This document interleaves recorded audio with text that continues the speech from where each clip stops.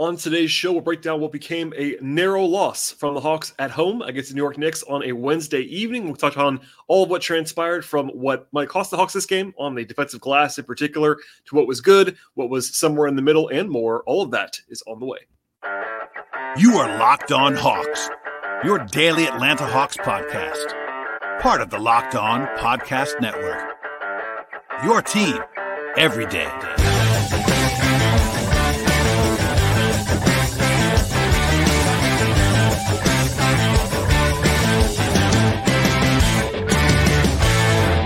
Hello, friends. Welcome to episode 1589 of the Locked On Hawks podcast. I am your host, Brad Rowland, coming to you on a Wednesday evening into Thursday. And today's show is brought to you by the folks at Jase Medical. Empower yourself when you purchase a Jase case, providing you with a personal supply of 5 antibiotics to treat 50-plus infections. Get yours today at jasemedical.com. That is Jase Medical.com. And I also want to tell you at the top of the podcast and really encourage you to make us your first listen each and every day on this show. You can find us anywhere you get your podcasts, places like Apple and Spotify on the audio side. And we're also on YouTube over there on the video side. And today's show will focus on what became a 116-114 home loss for the Hawks against the Knicks on Wednesday.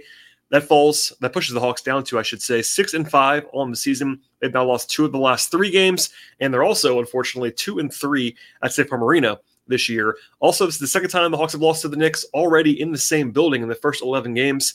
And both those games were at home. It was a tough spot for the Hawks schedule-wise, having a back-to-back with travel. I know I am absolutely exhausted, having been in Detroit on Tuesday. But it is what it is.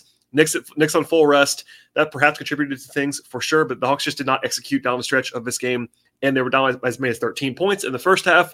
They did build a 7-point lead, actually, in the fourth quarter, although they held that lead very, very briefly. And once it evaporated, the Knicks were able to execute better than the Hawks down the stretch of this contest. Even without R.J. Barrett, who's one of their better players, the Knicks had the edge at the end of this one. So the Hawks were – I'll just say this at the top of the podcast. The Hawks were 1-point favorites, according to the folks at FanDuel at tip-off.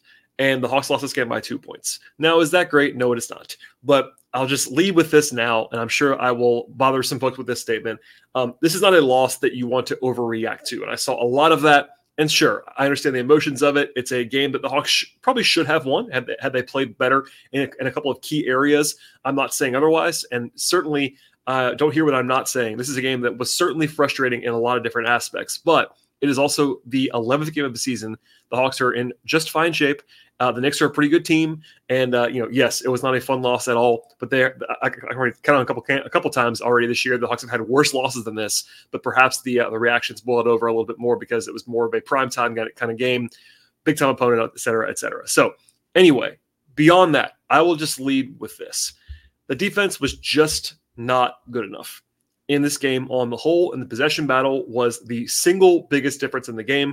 Quinn Snyder, in his lead address to the media after the game, pre any questions, started with that, and I agree with that takeaway. It was just really the biggest thing was by far, and again, by far, I stress this, and this was the biggest issue in this game, was the Hawks not being able to win or even maintain a decent place in the possession battle. And when I say that, I mean that the Knicks grabbed more than 40% of their missed shots on the offensive glass in this game. They had 14 offensive rebounds for 21 second chance points.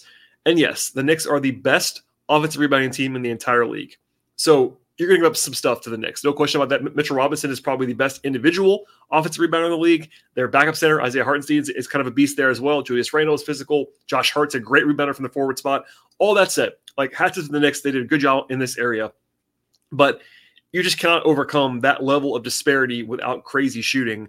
In fact, this is a series of crazy stats in this game, and I'll lead with here. The Hawks actually won the turnover battle in this game, and the Hawks shot incredibly better, I should say, a lot more, let's just say, than the Knicks in this spot. Again, the Hawks won the turnover battle, which means that's like half of the possession battle is taking care of the ball. And they still ended up with 12 fewer shooting possessions than the Knicks in this game. So the Hawks shot the ball decidedly better than the Knicks and still lost this game because of that possession battle. It's that simple. If you watch this game, it was pretty obvious, even without the stat sheet. But if you had the stat sheet, it was even more glaring. The Knicks came into this night dead last in the league in 2-point shooting. And Again, in this spot, they were really bad at 2-point shooting. They shot 48% on twos in this game. It should be borderline impossible to give up what became a 123 offensive rating to a team shooting 48% on twos. Because, yes, you could just be insane on threes, and they did shoot the ball well, but it wasn't like absolutely out of this world either. And the Hawks just could not get enough rebounds and stops as a result. Yes, the Knicks shot 16 of 34 from three. That is a very, very good number. Not a ton of attempts, but making 16 of them, shooting 47% from three, that is certainly part of what transpired in this game. And a lot of that is tipping your cap. The Knicks took some really tough shots and made some tough shots. The Hawks did allow a couple of, probably more than a couple of good open looks to the Knicks in this game. And I actually pulled the data on this. In the two games against the Hawks this year, the Knicks are shooting 46% from three. They have made 36 threes in the two games against Atlanta. Again, 46% from three. In the other 8 or 9 games that they have played, actually 9 games they played, they're shooting 35% from three. So, yeah, is that frustrating? I'm sure it is for Hawks fans because the Knicks have had their number in making threes in this series this year. But all that said, the other big thing that at least we'll throw out at the end of the podcast is that the Knicks scored at least 1 point, and that was only once actually. So in the last 10 possessions of the game, the Knicks had one trip where they got to the line and missed 1 out of 2. Every other trip, they scored a bucket or a three on that possession. So last 10 trips in a row, they scored 22 points on 10 possessions. You're not going to win a close game like that. They scored 22 points in the final 5 minutes and 7 seconds. And between all of what I just said, the defense was just not effective enough. We'll kind of go through it more play-by-play later on in the podcast, but that is certainly the headline of this night. Beyond like just the fact that it's a frustrating loss for Atlanta, they just could not close possessions and they could not get stops, and that was why they lost this game at home. The offense was plenty good. I had notes on that before even going to the post-game press conference tonight, but it's also what Quinn Snyder led with on this night, with that he basically said, 2 or 3 times post-game tonight, the offense was not the problem, and I definitely agree with that. The Knicks came in to the night 3rd in the league in defense this season, and the Hawks scored more than 1.2 points per possession. You have to take that and run with it. That's a really good performance offensively from the Hawks in this game, especially when you take into account that Trae Young and DeJounte Murray combined to score 28 points on 30 shooting possessions, which is really bad. So Trae and DJ were not good offensively by their standards in this game, at least as scorers. And the Hawks still scored at an elite level against a great defense on a back-to-back. I mean, you can't really ask for much more than that. They shot 55% from the floor in this game. They were okay from three, 26 attempts at the free throw line. They had 28 assists. They had 15 turnovers is probably too many, but not by a ton. There was one more crazy stat that I have to give you. Quinn talked about this a little bit after the game, and I actually went and dug into it after he threw it out there. But he basically talked about how the Hawks were not good enough in getting out and running and creating transition opportunities. And I agree with that. Even in real time, they had 8 fast break points. That's not enough for this Hawks team. So all caveats aside, they weren't good in that area. But I pulled this number from Cleaning the Glass. Our friends over there, Ben Falk, does a great job with that site. According to them and their data, the Hawks scored 1.26 points per possession in the half court in this game. So that's non-transition opportunities, just the half court sets. That is the 99th percentile. That's, in case you're wondering, that is elite, fantastic. But in transition, where the Hawks have actually been awesome this year, up and down the season so far, the Hawks scored 0.94 points per possession. That's 17th percentile. I don't know that I've ever seen that in a game. Now, I will not claim to be an expert on this. I've seen a lot of box scores and a lot of numbers. I don't think I've ever seen a game in which a team was 99th percentile in half-court offense and that bad in transition. But it happened in this game. So there were some outliers in this one. Again, one of the reasons why I'm talking about how this game is not one to hugely react to and I know part of my shtick and part of me covering this team as an analyst is to kind of be level-headed and try to give you the analytical approach, and I try to do that. But objectively, there was just a lot of outlier things that happened in this game. And that's another one of those. Like, the Hawks were dynamite in half court, and they still couldn't win because they couldn't get a rebound and they couldn't score when they got out in transition in this spot.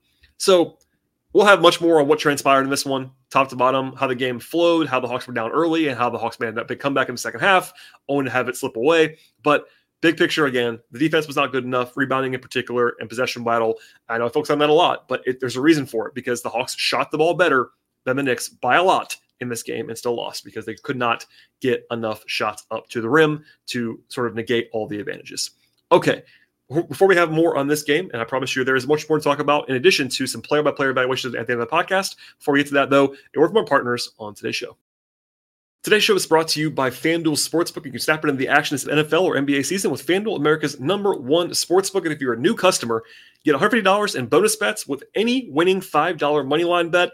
That is $150 if your team wins. Beyond the perks of signing up with FanDuel right now, they have all stuff you're looking for across the sports betting space. That includes point spreads and money lines and over-unders and player props, future bets. They have same-game parlays. They have live betting. It's all there for you at FanDuel. The app is safe and secure, easy to use. They cover the entire range of sports as well. They have the NBA, of course, NFL, college basketball, MLB, golf, tennis, soccer, auto racing, MMA, boxing. It's all there for you. And they have all kinds of options for the Hawks as well, including all of the stuff you're looking for in advance of the game on Friday. It's his tournament time, again, for the Hawks on Friday against Philadelphia. And they'll have pregame lines as well as live betting, player props, and more. And now is the best possible time to join up with the folks at FanDuel. It's FanDuel.com/locked-on. Check out the official sportsbook partner of Locked On Podcast Network with an offer that you will absolutely not want to miss. That is FanDuel.com/locked-on. FanDuel, official partner of the NFL. Okay, we'll plunge in now to how this game kind of unfolded. And the Hawks did kind of go back to their usual, I will say now, starting group for the first time this year. I'll kind of make that declaration. Jalen Johnson started six straight games for the Hawks, and that appears to be the plan moving forward, unless something changes. We'll see on that. Trae Young, of course, back in this game. He didn't have his shot again, which we'll come back to at the end of the podcast, but he obviously, and I think pretty much right out of the gate was the gap there from when Trae is there and when Trae is not, in terms of shot quality for the rest of the team, is always evident. In fact, I noted this last night on the show, very deep into the night up in Detroit, but the Hawks only attempted 4 corner threes in the entire game on Tuesday. And part of that is that Trae wasn't there to set them up because he's so good at that. The Hawks had 3 of those tonight in the first 5 minutes of the game. So that's not all about Trae, but certainly a lot about Trae. It's kind of funny. The first 12 points of the game were scored by power forwards between Julius Randle and Jalen Johnson. A couple of nice blocks by Capella in the early going on the help side for Randle.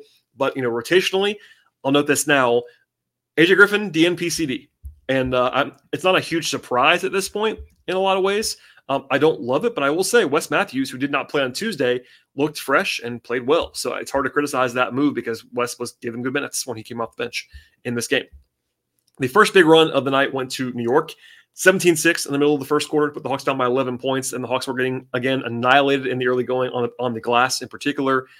The Knicks took 19 shots before the Hawks took their 12th shot, which kind of tells you a lot of what transpired there. Offensive glass, turnovers, et cetera, et cetera. And I thought in the first quarter, the Hawks were down by as many as 13 points, and the Knicks were in total control. They played a very, very slow pace in this entire game, but especially in the first half.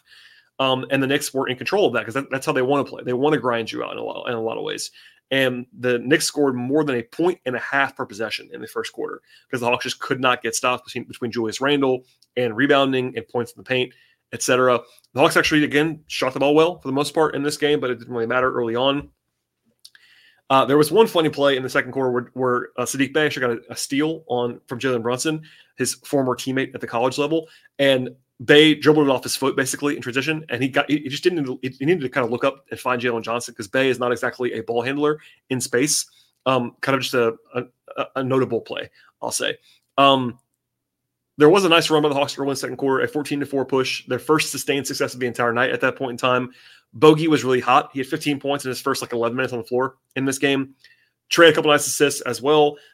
Actually, Okongwu had a beautiful DHO, kind of fake DHO handoff play and then blew the layup kind of funnily. He got caught in the middle between dunking it and laying it in, and the result was that uncertainty was a missed shot at the rim.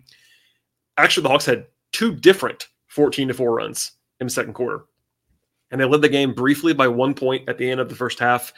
They forced some turnovers defensively for the first time in a while. In fact, they forced 0 of them in the first quarter, and they got much more of them as the game went along. Bey had 9 points. In fact, Bey and Bogey combined for 19 points in the first 8 minutes of the second quarter. And the Hawks were kind of back in the game at that point in time. After being down again by 13 in the first half, they were down by 1 at the end of the first half. And they were really good in the second quarter in general. They won it by 10 points. They shot the ball well. They rebounded better. They forced turnovers, etc. But still a little bit more of the same on the whole based on how bad the first quarter was. The Hawks were kind of out of rhythm early on in the second quarter, I thought, actually, while we're here. Trey did set up Capella a couple times for dunks, but it was kind of a slow start. Notably, Jalen Johnson set a career high in threes in this game, and he kind of had them all in the first 2.5 quarters. He actually made 4 of them. He was 4 for 4 from three-point range in this spot. And the Hawks did have the lead in the third at one point, despite some poor shooting by Trey and DJ, but then the Knicks made their big push, a 9-0 run. It's kind of ironic. The Knicks had one super open shot in that whole sequence, and they missed it. They actually made a bunch of contested shots in that stretch, but the offense went into the sewer, basically, for a while in the third quarter. They had 6 straight trips that were empty on offense, including 2 turnovers and 4 missed 2-point jump shots. The process was really bad. They got very stagnant at that point in time. Again, especially I thought the offense was good in this game. It was not good for that segment of the third quarter where the Hawks only had 25 points on the whole. But they found it again from there when Trey came back into the game. There was some weird officiating. I'll say this before we get to that, though. A big swing in the final minute of the third quarter where Bogey had a 3 that went in and out, and then quickly from the Knicks, who played great in this game, made one that was contested on the end of the floor. So a big 6-point swing at the end of the quarter. New York hit 6 threes in the third quarter on the whole. And there was some drama at the end of the quarter as well because Randall and Trey got into it a little bit, arguing over the ball. Anyway, nothing really came out of that, just kind of notable at the same time. They were down 6 going into the fourth quarter. And before I get to the rest of what transpired here, I said it on Twitter Live, but I got very annoyed with the officiating in this game in a way that I very rarely do. If you listen to this podcast, you probably know I don't spend a lot of time talking about the refs. Fans do that, and I get it. And even when I'm frustrated or maybe noticing bad stuff, I don't really let that seek in, get into what I'm talking about. At the same time, it was just some weirdly annoying officiating. Like they were not consistent at all. In this game, they called the ticky-tack stuff and also let the big stuff kind of go, which didn't make a lot of sense to me. So is that why the Hawks lost? No, it's not. I'll be very clear about that. But I did not enjoy the officiating crew. It was Scott Foster. It was not the best, not my favorite crew in the world, and just kind of a lot of weirdness in this one. Just want to say that out loud for everyone to listen to at the end of the show. Anyway, there was a funny sequence, actually with about 8 minutes to go, where Randall hit a 3 against Bogey when he had just zero rhythm at all, like 5 fakes, not really open at all. And I turned to Wes Morton of Peachtree Hoops on press row and said, basically, there's nothing you can do about that except for you kind of shake the guy's hand at that point in time. As I was saying that, Sadiq Bey hit a 3 for the Hawks that enjoyed pretty much the friendliest roll possible. So it's kind of funny. Like they didn't actually have any damage because both shots were pretty lucky. It was just kind of amusing at that point in time. But then the Hawks had by far their biggest and best stretch of the game. It was an 11-0 run in the middle of the fourth quarter to go up by a 7-point margin. It was the first time and the only time in the whole game the Hawks led by more than 1 point. At the end of it, it was Murray getting to the mid-range and scoring, and then Bogey actually missed a 3, but then Bey had a follow-up dunk. They got 4 stops in a row defensively, and they were in great shape. Up 7, forcing a timeout mid-fourth quarter, all the momentum, and then the rest of the game was all Knicks. Immediately out of a timeout, the Knicks scored 8 points in a row in about 90 seconds. And they scored 8 points on 3 trips. They hit 2 threes. The Hawks went scoreless when Hunter missed a shot, and then Murray turned the ball over. I will say fans were not at all happy that Quinn went back to the starters at that point in time, and I understand why. I didn't viscerally hate it as much as some people did, but I would have stayed with Bogey. And I said that at the time. I'll say it again now. I would have stayed with Bogey. I thought Bogey had earned some more time. And granted, you're watching his minutes, I'm sure, at that point in time. He played 29 off the bench on the back-to-back. But I would have liked to see Bogey either close or play more in the fourth quarter. I had less of a problem with going back to Capella. I thought Okongwu played well in the second half, which is why I think at least part of the reason why the Hawks fans were not happy about that. But also, this is a constant battle. Okongwu had played, I believe, 12 minutes in a row at that point, and there was just no way he was going to play the rest of the game, which would have been 17 minutes or something like that.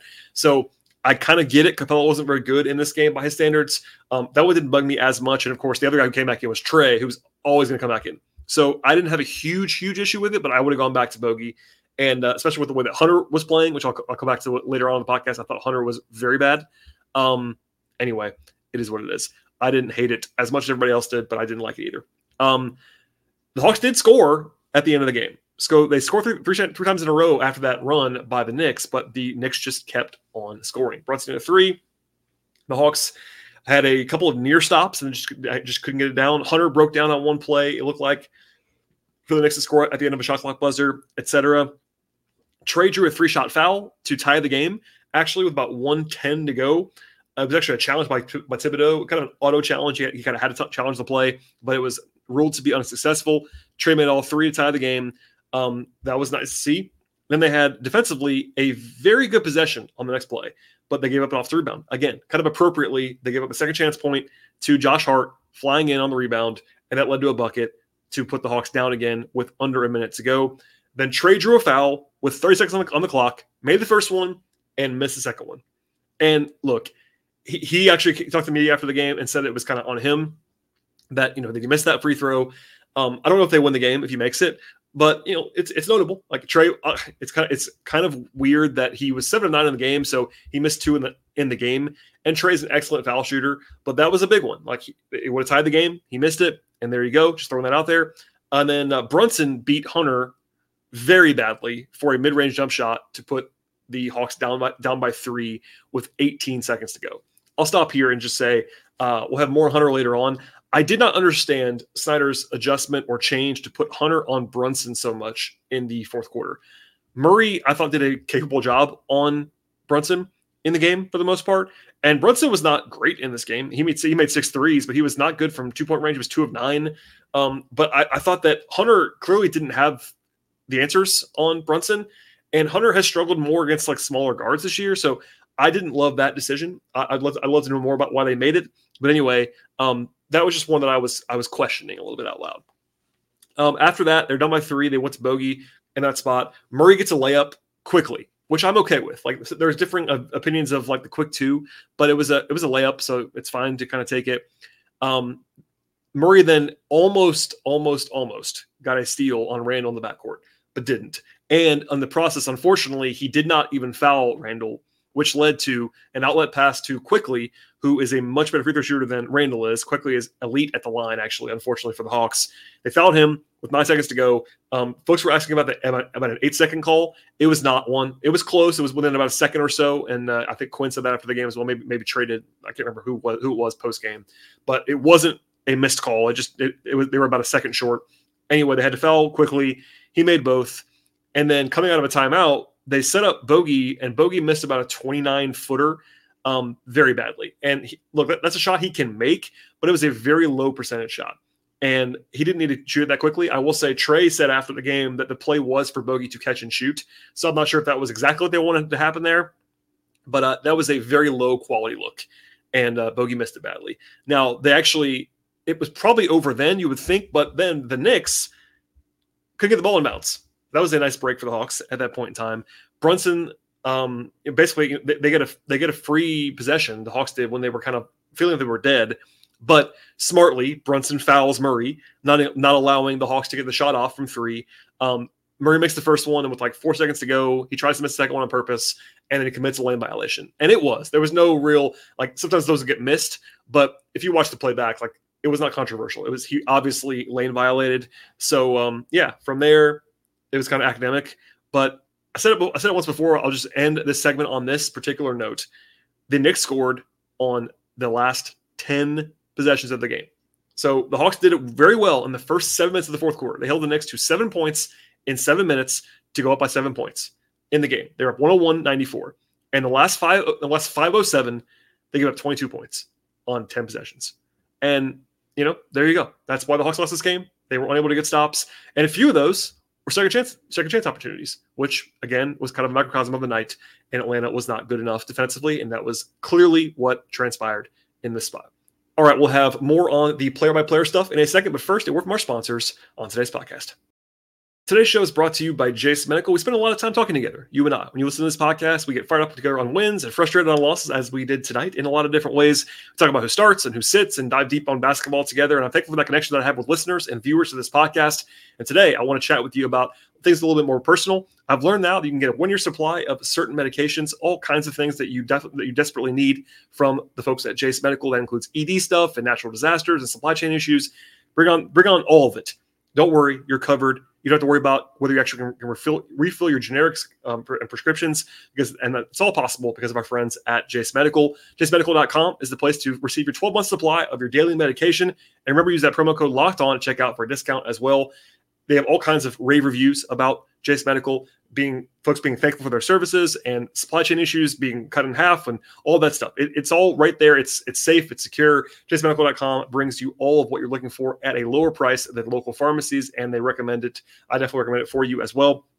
If you or someone that you love can look for some peace of mind this year by having a year's supply of any daily medication, go to JaceMedical.com, see if it's offered for you. And when you get there, use the promo code. It's Locked On for $20 off your purchase with Jace Medical. Check it all out today at JaceMedical.com. All right, and to the player stuff at the end of the podcast, as we always do. If you're a new listener, this is our usual protocol post-game. Talk about all the guys who appeared for Atlanta. Again, a 9-man group that played in this game. Wes Matthews was certainly the 9th of 9. He played 10 minutes off the bench. He's actually still perfect from three-point range as a member of the Hawks. He's 3 for 3. Shots to Wes Matthews. I thought he played well, actually, off the bench. Beyond that, three-point shooting. But 3 points in 10 minutes, plus 2, 3 rebounds, had an assist and a steal, played good defense, 2 fouls. But I thought he gave them good minutes, and that's all you can ask for that veteran coming off the bench. Bogey had a big game, 28 points in 29 minutes for Bogey. He was very good. 4 of 4 on twos, 4 of 11 from 3, 8 of 8 from the free throw line, 3 rebounds, 3 assists, 2 steals and a block, 1 turnover, plus 11. And the bench was really the key all night long, but Bogey was excellent. And it's a reminder, again, as I always say on the podcast, when the Hawks get this from Bogey, they're dangerous. And he was excellent in this game. Honestly, he was the guy who was pretty clearly the best compared to their normal baseline in this game. Bogey was awesome. Saddiq Bey had a nice game as well. 16 points off the bench, 28 minutes, and was actually plus 20. 2 rebounds, 2 assists, and 2 steals. He was a 5 of 5 on twos, 2 of 5 on threes. Defensively, a little bit shaky at times, but was active with his hands. I did notice tonight that he just cannot jump. It's kind of funny when he shoots like mid-range jump shots. He just cannot get off the floor. It's kind of a funny thing to watch him shoot that shot. But he gave him good minutes, I thought, on the whole, especially in the middle part of the game where he and Bogey had that big run in the first half. Okongwu had a decent game. 4 turnovers is too many for him, but 8 points, 6 rebounds, had a steal and a block. It's a tough matchup for Okongwu because Robinson and Hartenstein for the Knicks are huge and they're active. But Okongwu gave them good minutes in the second half in particular, I thought, and he was fine. He wasn't fantastic, but he was fine. To the starters, Capella, 26 minutes, 8 points, 2 blocks, 2 steals. How about this, though? 3 rebounds for Capella. That is a staggeringly low number. Now, there is nuance here in that Mitchell Robinson is a monster, and also the scheme that they're asking Capella to play, and really Okongwu as well. Like, there was a lot of rotating that was kind of happening in this game, and they were asking Capella to be the primary box-out guy in Robinson, but still not a good – he was not good in this game by his standards, especially when it comes to rebounding.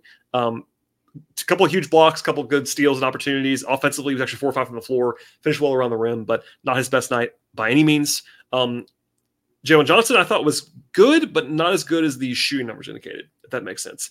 18 points, 5 rebounds, 2 blocks.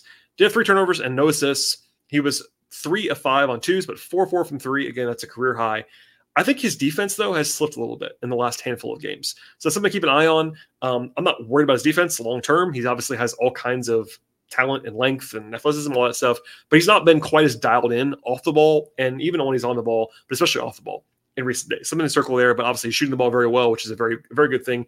He's going to regress some. I don't think that Jalen is a 40% three-point shooter right now. If I'm wrong, that'd be great for the Hawks. I think he's probably going to come down a little bit from that, but he's making shots right now, which is good to see. DeAndre Hunter, I thought was really bad in this game, honestly. I don't mean that to be piling on, but 5 points on 7 shots in 26 minutes, 2 rebounds, 1 assist, 1 turnover, no blocks, no steals, minus 12 in 26 minutes. Just played with very, very little force, which has always been a criticism of Hunter. He really didn't make plays in this game. There were a handful of plays I can see in my mind right now where he was just kind of like outworked and out hustled and out toughed going to the ball. Like Josh Hart is not bigger than DeAndre Hunter, but Josh Hart was just owning Hunter on the glass and for loose balls, etc. It's a frustrating thing for Hunter. And again, he played very well early in the year, I thought, but the last 6 games, he has come back down to his previous level, unfortunately. So last 6 games for Hunter, 32% from the field on about 10 shots a game. That's low volume and bad percentage, of course. He has 7 of 26 from 3 in that stretch, also bad. 3 rebounds, a half a block, and a half a steal per game in the last 6. So that's a small sample size, but given that his previous level has not been fantastic, I can certainly understand why folks were frustrated with him tonight. He was not very good, I didn't think, in this game. And lastly, you have Trey and DeJounte. So DeJounte cooled off a lot. He was excellent on Tuesday, but he did not have a great night tonight. 13 points, 5 rebounds, 2 assists, minus 16 in 32 minutes. He shot the ball okay, better than Trey did. Defensively, I thought he did okay in Brunson, but as the game went along, he had a couple of shortcomings in the fourth quarter, like a lot of guys did, and he was just like kind of meh. He wasn't awful, but he was just not great. Trey had a weird game. So he's back, of course, after missing the game on Tuesday, and congratulations again to him and his wife for having their second child. 15 points and 17 assists for Trey. Now, there's been a lot of focus, and understandably so. I want to say that. Understandably so, about Trey's incredibly poor shooting this year. And that is definitely true. I'm not arguing with you. He has not shot the ball well. He knows it. The Hawks know it, etc. But he was still a positive offensive player in this game. He was being blitzed the entire game by the Knicks. They wanted the ball out of his hands. It was very obvious. Quinn talked about it after the game. Trey had 17 assists and 3 turnovers. Like, you can't play badly when you have that kind of ratio, when you are as kind of have the gravity that he does offensively. But 0-4 from 3, and he was 4 of 8 for 2 from 2-point range. He got the line 9 times, missed the big one at the end. But like the notion that Trey was like quote unquote bad on offense in this game is just not at all true. He just didn't shoot the ball well. And yeah, I understand worrying about Trey shooting. I don't really worry that much about it, but there's also some nuance there. Like, I think he's not going to be this, but he wasn't that good last year as far as his non-free throw shooting. I get all that. So if you want to worry, I understand. We'll have that fight later on when I have more time. But I thought that Trey was a huge positive for the offense. And by the way, not a coincidence, Trey was the only starter that was better than minus 12 in this game. They were good when Trey played with the bench. They were good with Trey on the floor in this game. They won those minutes. Defensively, he was not fantastic. I will at least acknowledge that. But on a night where he didn't shoot the ball well, he was not a bad offensive player in this game by any means. Okay, all that said, we'll get out of here now. It's been way too long at this point in the podcast, and I've slept very little in the last couple of nights. But I said it a lot before. One more time, this is a defense-first loss, no question about that. And the Hawks will have to clean things up because they have a real big challenge on Friday. So it's the second game of a 4-game homestand for the Hawks. It's also the second game for the in-season tournament for the Hawks on Friday as they host the Sixers. The first time that the Hawks have played the Sixers this year. Philadelphia lost tonight at home to Boston, so they'll be, I'm sure, inspired. Philadelphia is a good team, very clearly. Embiid, Maxey, etc.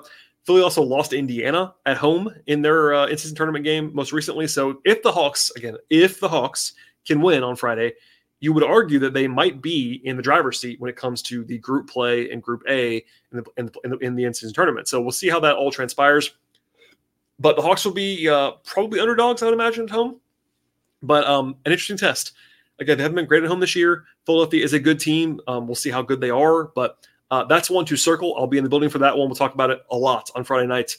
But in advance, that'll be a lot of fun to sort of dig into, especially after coming off this frustrating loss for the Hawks at this point. All right. That's all I have on this game today. One more reminder, as I have been the last couple of weeks, there is some extra content in the audio-only feeds of this podcast. So just know that that's coming from the folks at Locked On Sports Atlanta and from the Locked On Podcast Network. I'm still here doing my thing as always, but some extra content for you in the audio feeds. Also, please subscribe to the podcast anywhere you get your podcasts, places like Apple and Spotify and Google and Overcast on the audio side, as well as YouTube on the video side, where you also can like the show and subscribe and tell a friend and share all that fun stuff. I really appreciate all of that. Follow the show on Twitter at Locked On Hawks. Follow me there if you'd like to at BT Rowland. Also write about the Hawks regularly at patreon.com/BT Rowland. One more time, please subscribe to the podcast and find a friend that is a Hawks fan in your life and share the podcast with them. I really appreciate all of that. I will sign off now after a couple of crazy days in Hawksland. 1 win on the road, 1 loss at home. And we'll have much more coming up later on in the week, especially when it comes to after the game on Friday between the Hawks and the Sixers. Stay tuned, and we'll see you all next time.